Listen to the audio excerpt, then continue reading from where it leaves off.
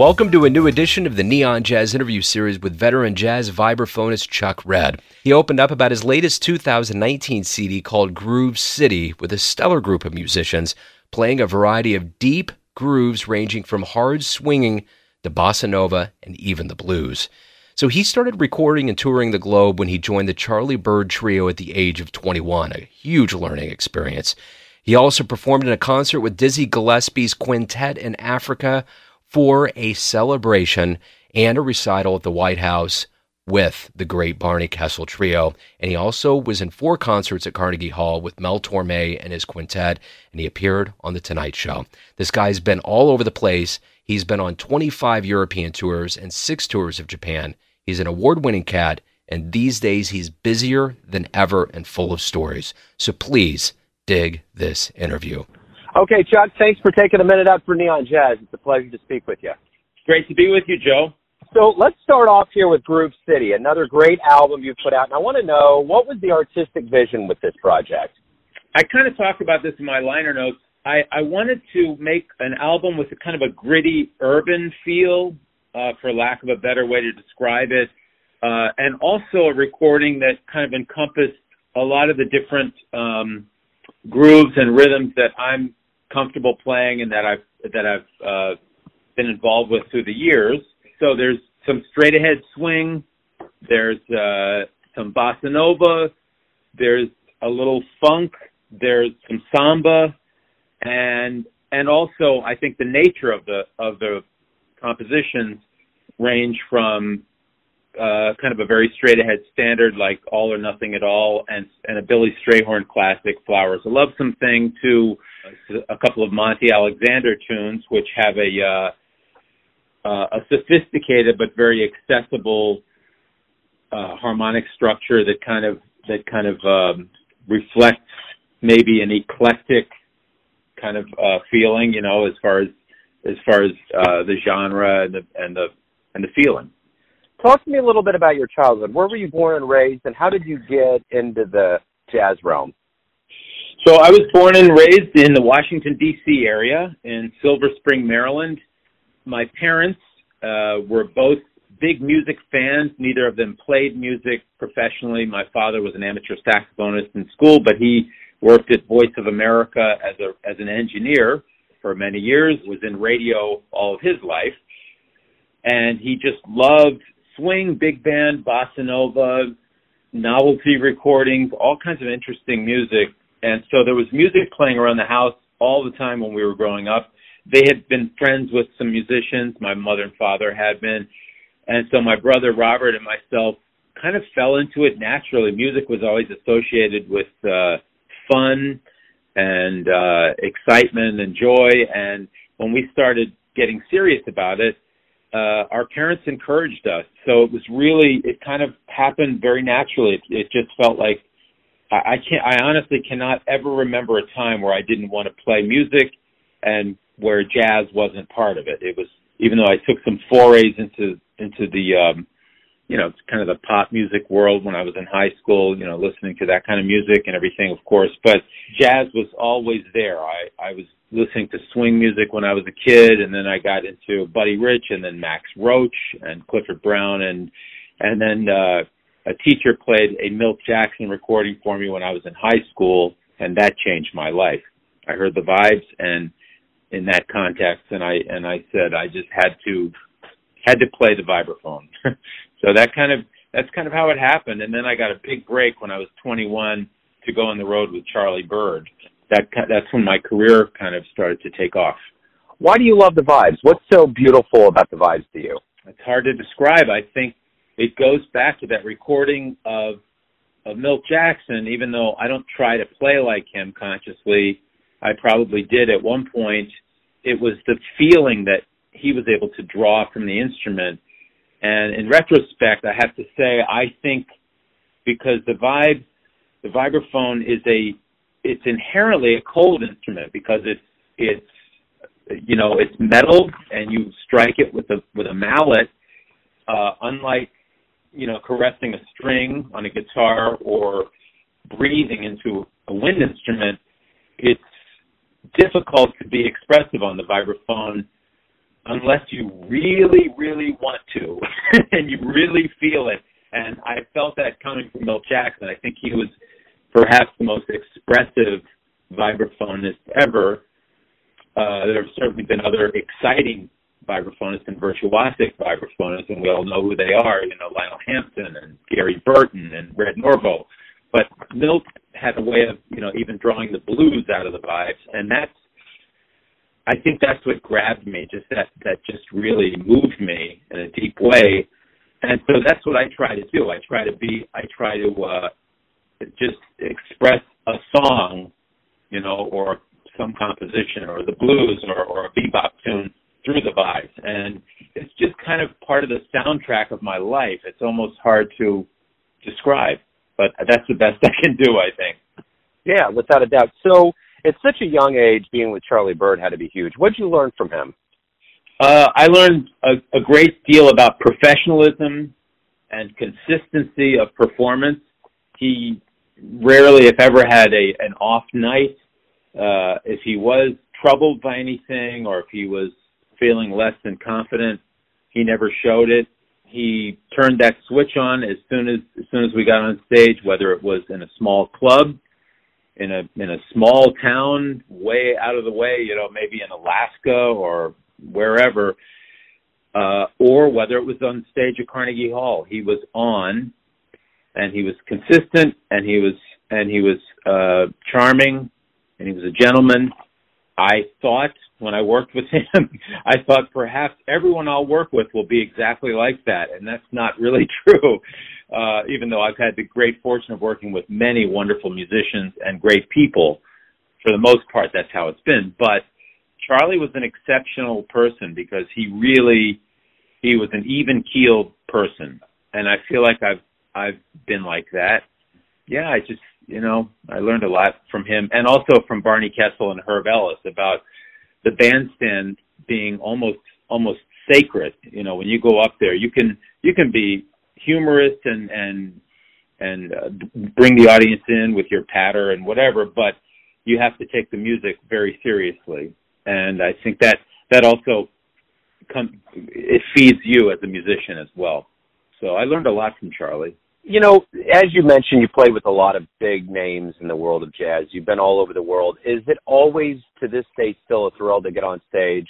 Is there always that adrenaline and that desire to get something new out there? Absolutely. And I'm still learning.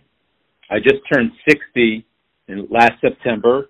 I don't feel it, and I hope I don't act it. My wife would probably tell you I don't act my age.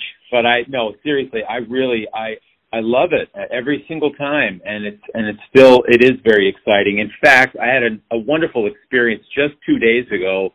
I played in Norfolk, Virginia at Old Dominion University with the great Houston Person, and we played at the university, and the audience was comprised of many students there, young students, and they loved it. And we were just up there swinging. We were doing Houston's thing, which is just right down the middle, playing standards, ballads, shuffles, just, toe tapping, 4/4 swing. And these kids loved it because they could feel that we were breathing a sense of importance into it. And we were excited and having fun. And I'm convinced that will always communicate if it's done right. And jazz music never has to live in the past. It's something it's in the moment. It's right now. It's personal, even though the history can be part of your playing. You can make it very contemporary, right? Anytime you perform. So yes, I get excited every time I go up to play. So are you happy with where your career is right now? Very happy. This may be the busiest year I've ever had in my life. I've got many exciting things. Of course, the new recording, Groove City, and it's doing quite well, and I'm getting great reviews and even selling them, in this day and age where CD players are becoming a thing of the past. They're selling online, and my wife is helping me sell them. And And in case you don't have a CD player for your listeners out there, I'll be happy to sell you a CD player as well. So, no, I'm kidding. But seriously, it's yes, and you can download it, of course. But the CD's doing great. My schedule is completely booked until the end of the year, and actually up until around late February of next year. It's kind of everything is just full. I've had to turn down some really exciting gigs because of that. I got a call to play with John Pizzarelli at Birdland, and I had to turn that down, which is a shame. But it's because I'm musical director for a festival in Oregon, the Oregon Festival of American Music. Just all kinds of great things. I've got a gig with Monty Alexander coming up at his festival, which is on Labor Day weekend. So yes, everything is going great.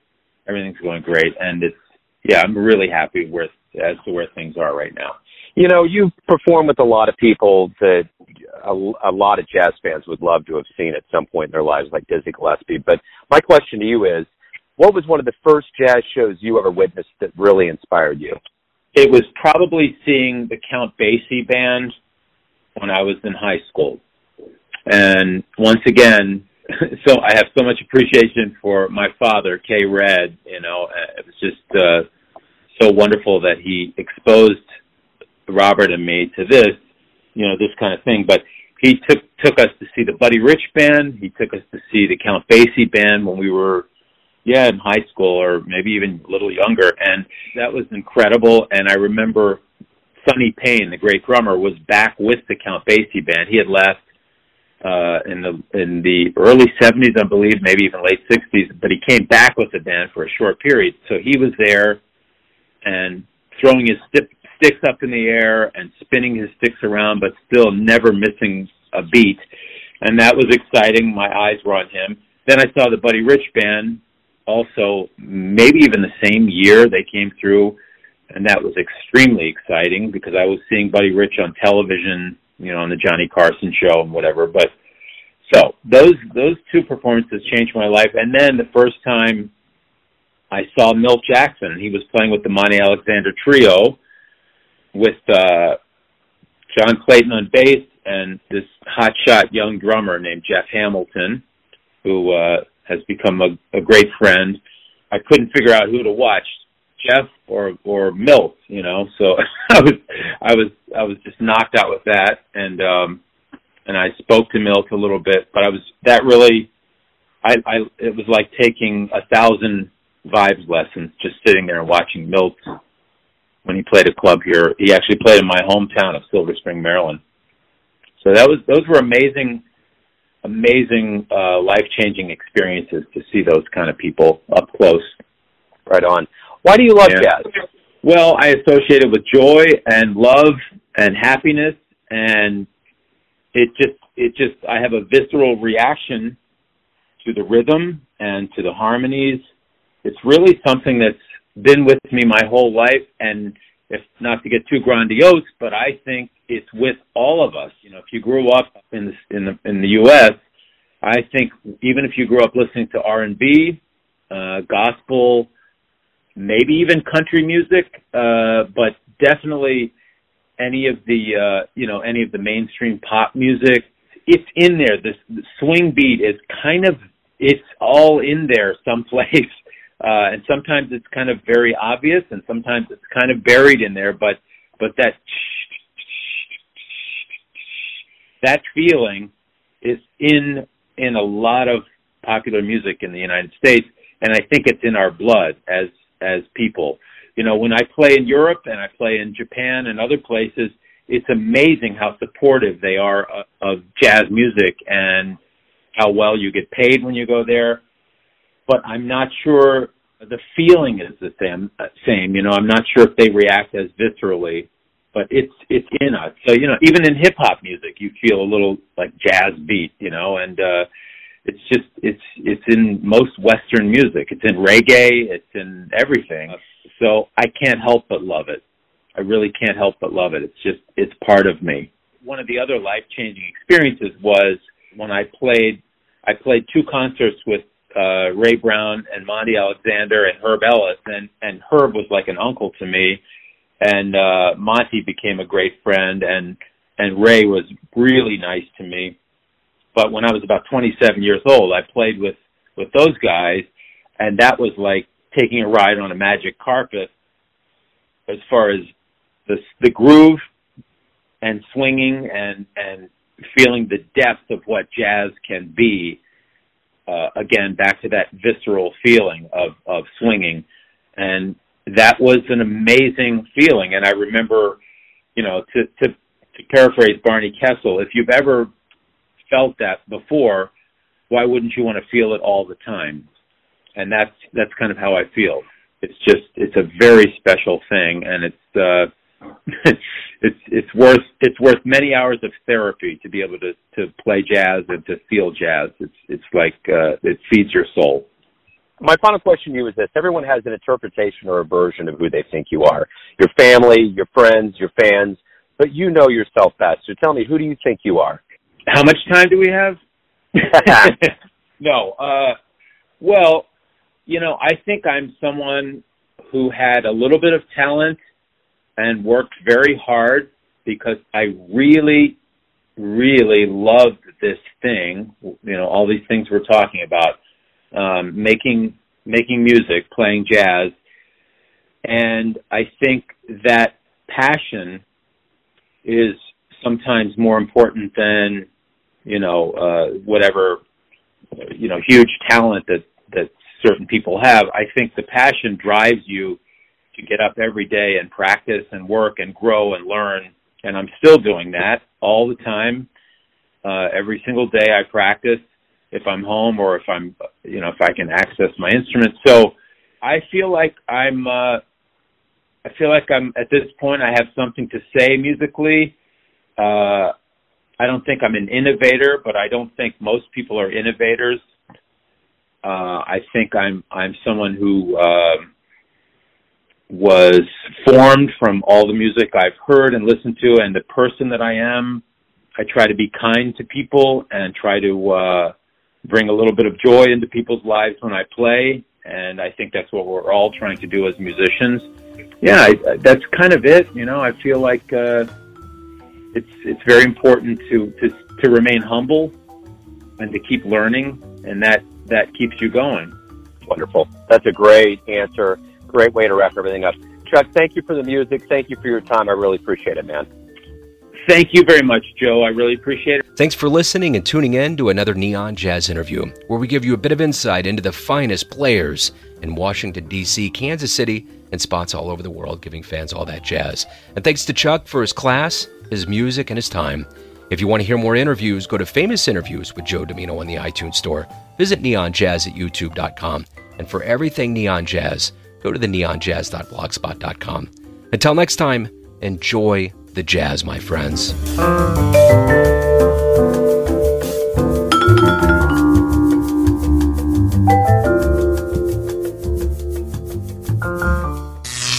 Neon Jazz.